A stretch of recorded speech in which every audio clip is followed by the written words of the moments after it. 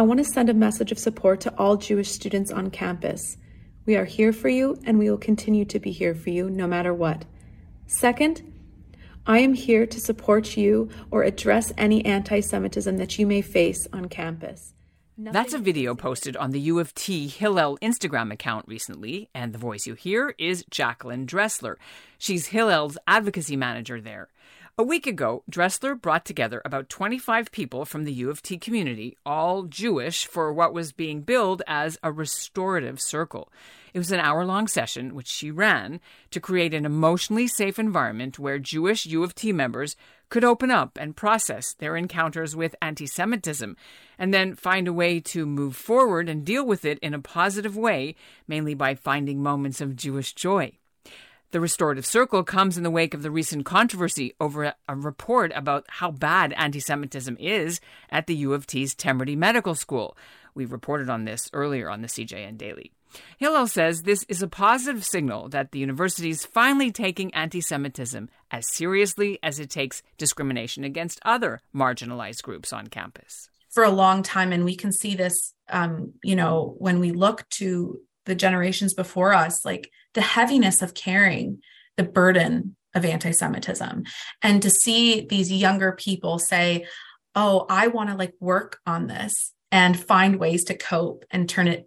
I hate to say turn it into something positive because that's kitschy, and there's no way you can turn anti-Semitism into something positive, but doing constructive things to heal. That's beautiful and amazing, and it feels new. I'm Ellen Besner, and this is what Jewish Canada sounds like for Monday, January the 30th, 2023. Welcome to the CJN Daily, a podcast of the Canadian Jewish News, sponsored by Metropia.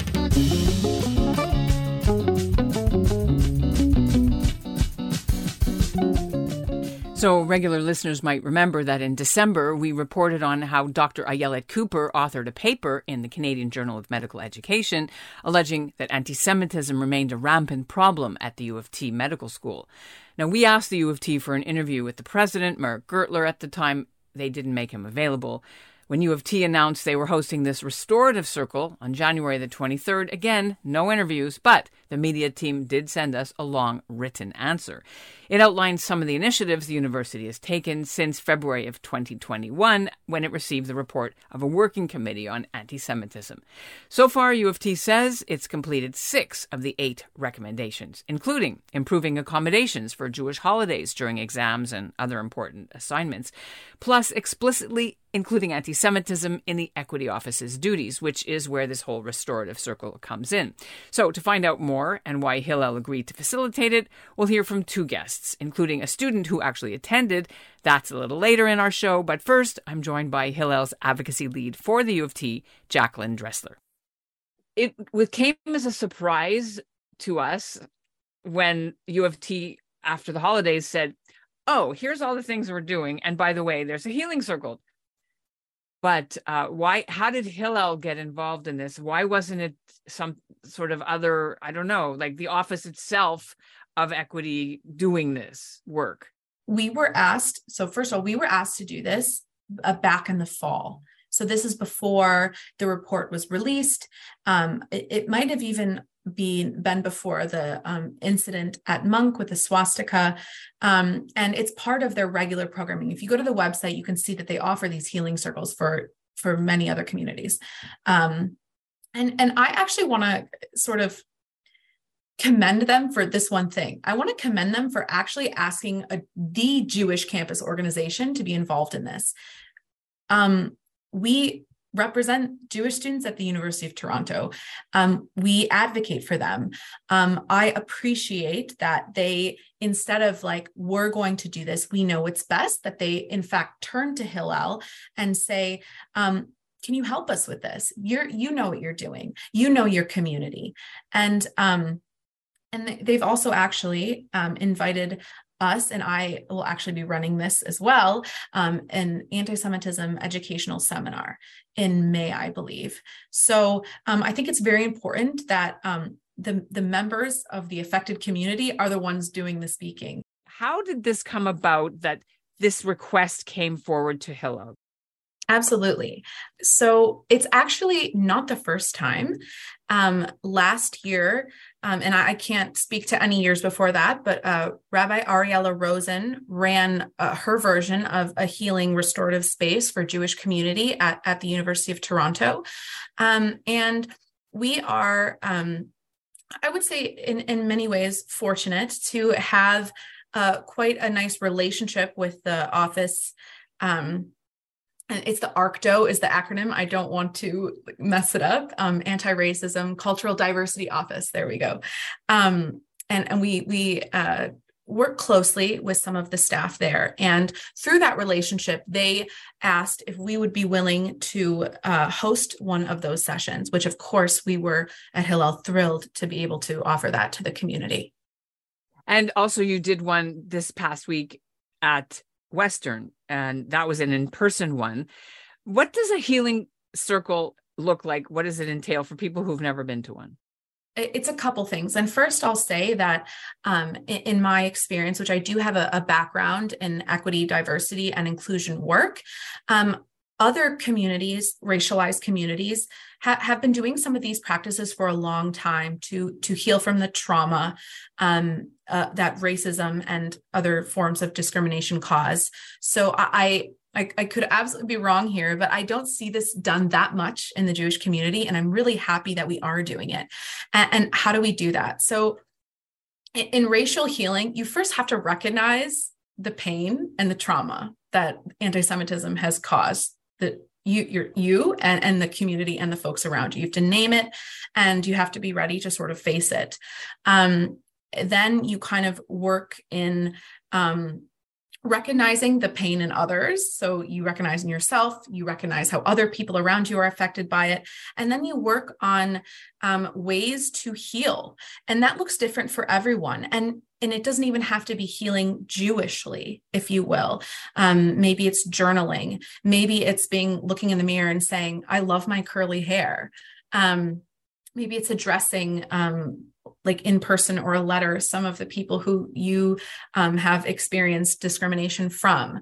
And it's really unfortunate, but part of racial healing is you have to take some sort of ownership for your trauma, which is super uncomfortable. And I want to name that you as a victim have to do that. But it's sort of deciding to like, I'm going to turn this and I'm going to heal and I'm going to take positive actions to do so. What do you mean that it's comfortable? When a person goes to a healing session, what happens? Walk us through what it actually looks like.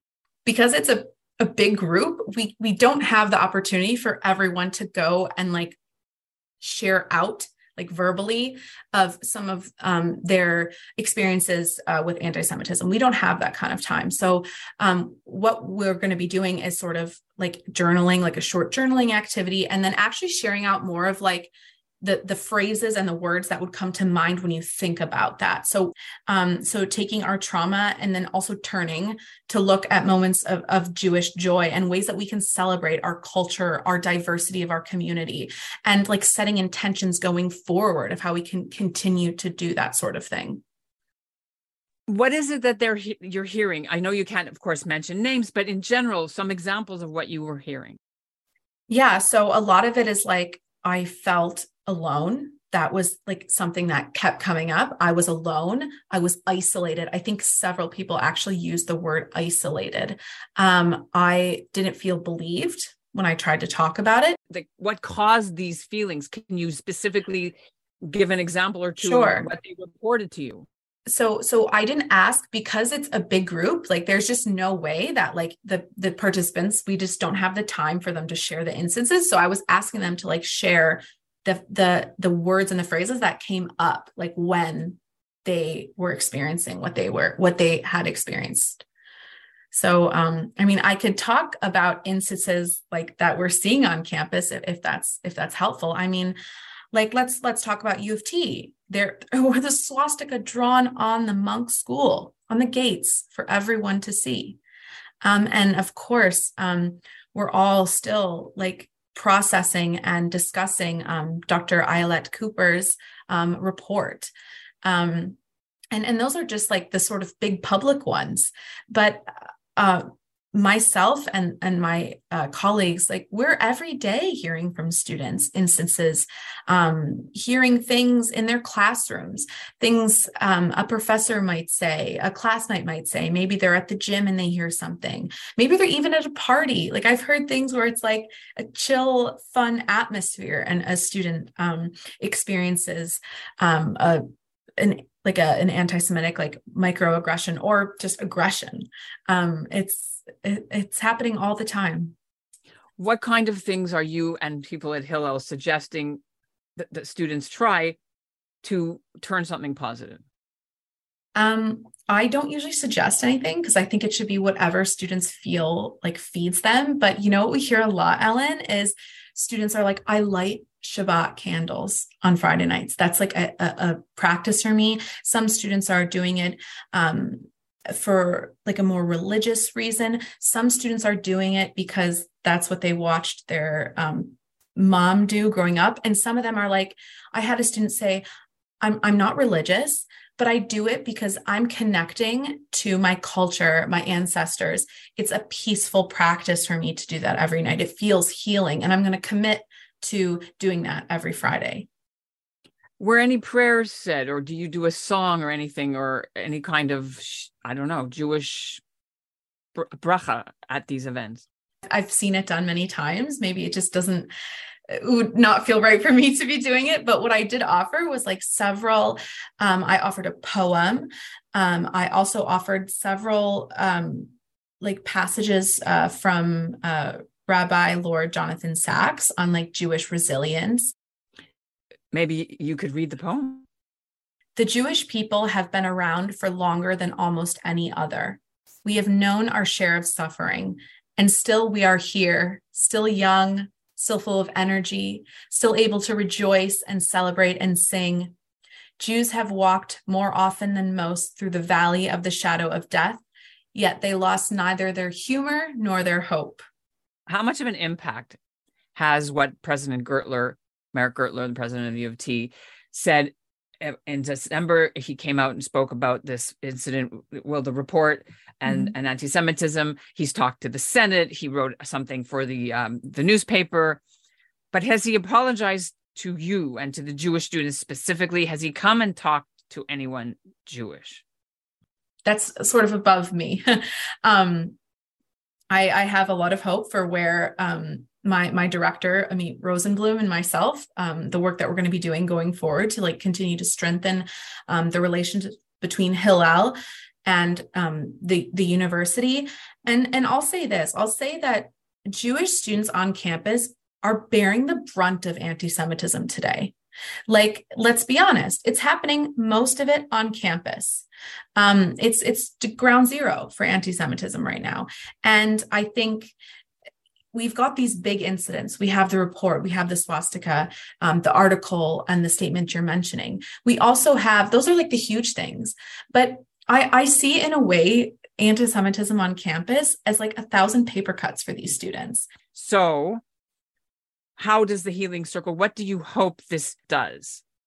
It's giving students, faculty, and staff, we are saying, we hear you. We are there in the trenches, listening to our students, supporting them from start to finish. And this is sort of like that final healing stage. Hopefully, it's the beginning of the final end of it, which is like recognizing their trauma, because it is so much what they've been dealing with here at U of T. Like you rightly said, it's so much. And we're taking that next step with them. Yeah, this is a really good step forward, but just one step. This is not the end. We want more. We're always asking for more. I think like that's what we're doing here. We're unhappy with the status quo. It's not acceptable what students are going through, not acceptable at all. And we're always seeing what we can do, asking the university, not just U of T, but all the universities that we work with at Hillel to do more to support our students.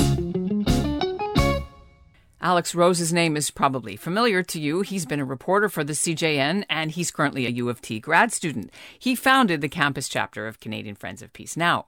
Alex was one of 25 people who attended Hillel's Restorative Circle at the U of T. He joins me now. How did it go? What was the program, and how did you guys even hear about it? Well, to be honest, I heard about it from you guys, so I would have gone to this anyways if I had found out about it myself. But what was interesting was, it was virtual. It was online on Zoom, and it was only about an hour, although it actually was even shorter than that. And it wasn't really interpersonal the way I thought it would be, but it was using, I guess, a racial healing framework, which isn't something I was so familiar with.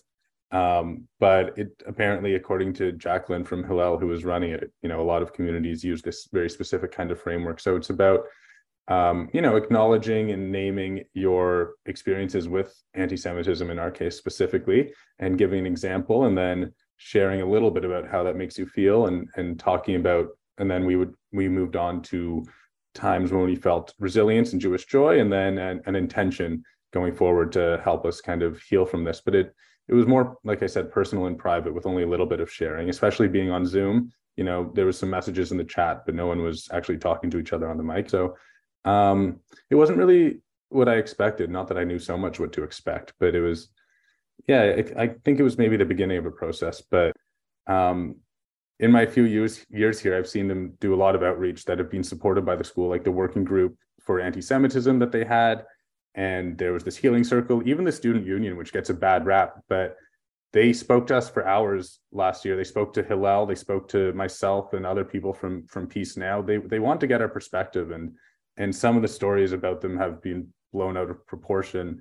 Again, there is real grievances that the Jewish people have on campus, and this is my own personal experience coming to the fore here more, but I haven't felt any of it, which is not to say that it doesn't exist, but also a lot of people reading the stories, like the one about the kosher food from a few years ago. If you actually go and look at the details of that, it was so innocuous and was dealt with immediately.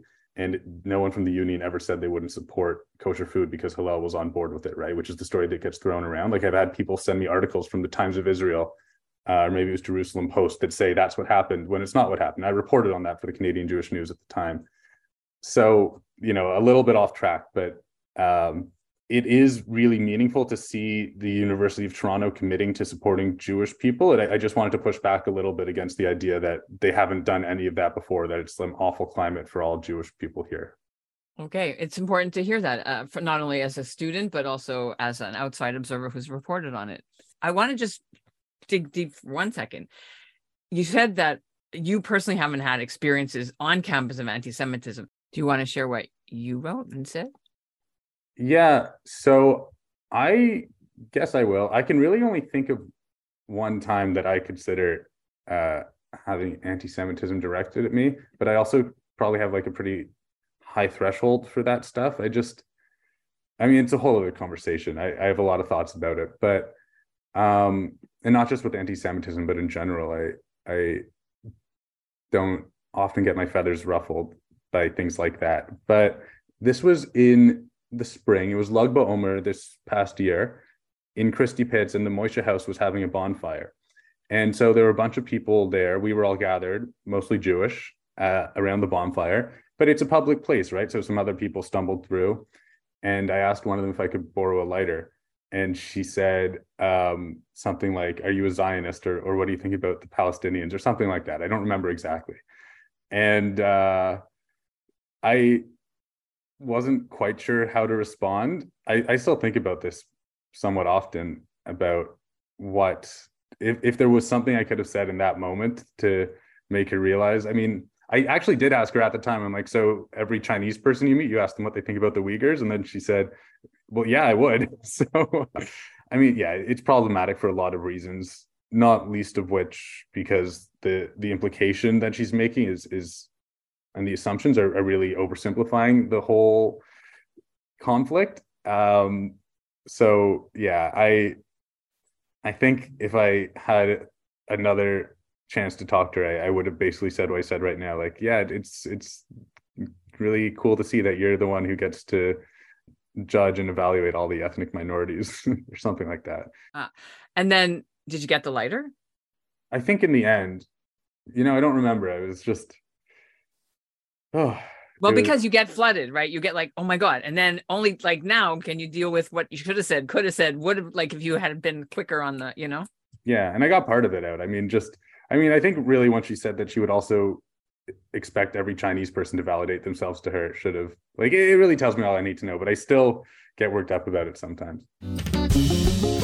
And that's what Jewish Canada sounds like for this episode of the CJN Daily, sponsored by Metropia. Integrity, community, quality, and customer care. And today's listener shout-out goes to all of you, the listeners, because as of this weekend, we reached a milestone with the podcast, over 500,000 downloads since we launched back in the spring of 2021. I am so humbled, and we're honored that we're part of your daily habit, or even your occasional habit. And so 500,000 thanks to Metropia and to you for your support. Coming up tomorrow, we'll hear why Yid Life Crisis's comedy team has translated one of its classic episodes into Chinese. Thanks for listening.